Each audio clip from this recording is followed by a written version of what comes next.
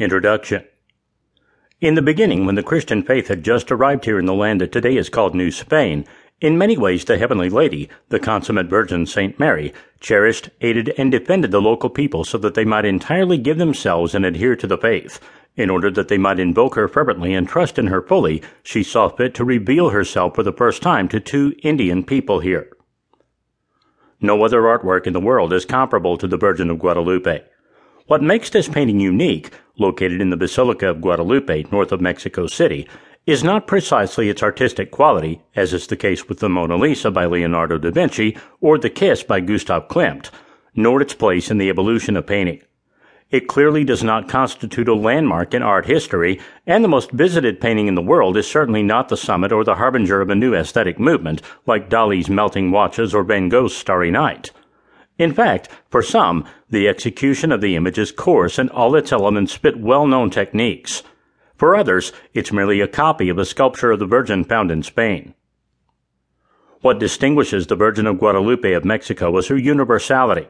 Unlike any work of art in the world, it can be recognized by any local. It's certainly the most ubiquitous symbol in her country. It would be difficult to find a Mexican who cannot name her. Likewise, it would be complicated to find one who hasn't been at least once in his or her life before the image at the Basilica, either reluctantly or filled with devotion. The other thing that makes the Virgin of Guadalupe incomparable is her power to unite her nation, something that has been widely demonstrated throughout history.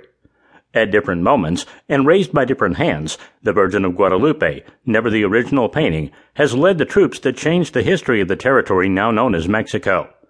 Not even a few hours had passed after the start of the War of Independence when the rebel army was already carrying the image of Guadalupe. In the 20th century, the image was present at the indigenous rebellion in Chiapas in 1994 and also materialized during the Mexican perestroika of 2000, which ended the single-party regime that had lasted for 7 decades.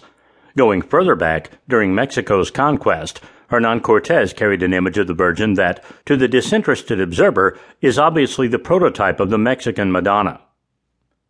For some, Guadalupe is the work of a talented Indian painter, and this work was retouched and embellished by others in later centuries. The majority of scholars note how the image appeared at a very convenient time in Mexico's history, when evangelization functioned as the ideological arm of the material conquest of the Aztec Empire.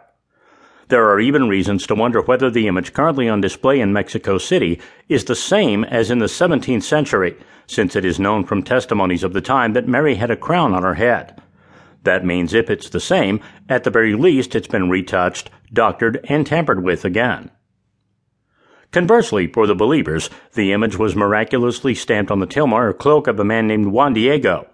Among the latter are most of the 17 million persons who visit the original every year in Mexico City, which makes it the most visited painting in the country, and certainly the world. By comparison, the Mona Lisa at the Louvre in Paris receives 6 million visitors per year.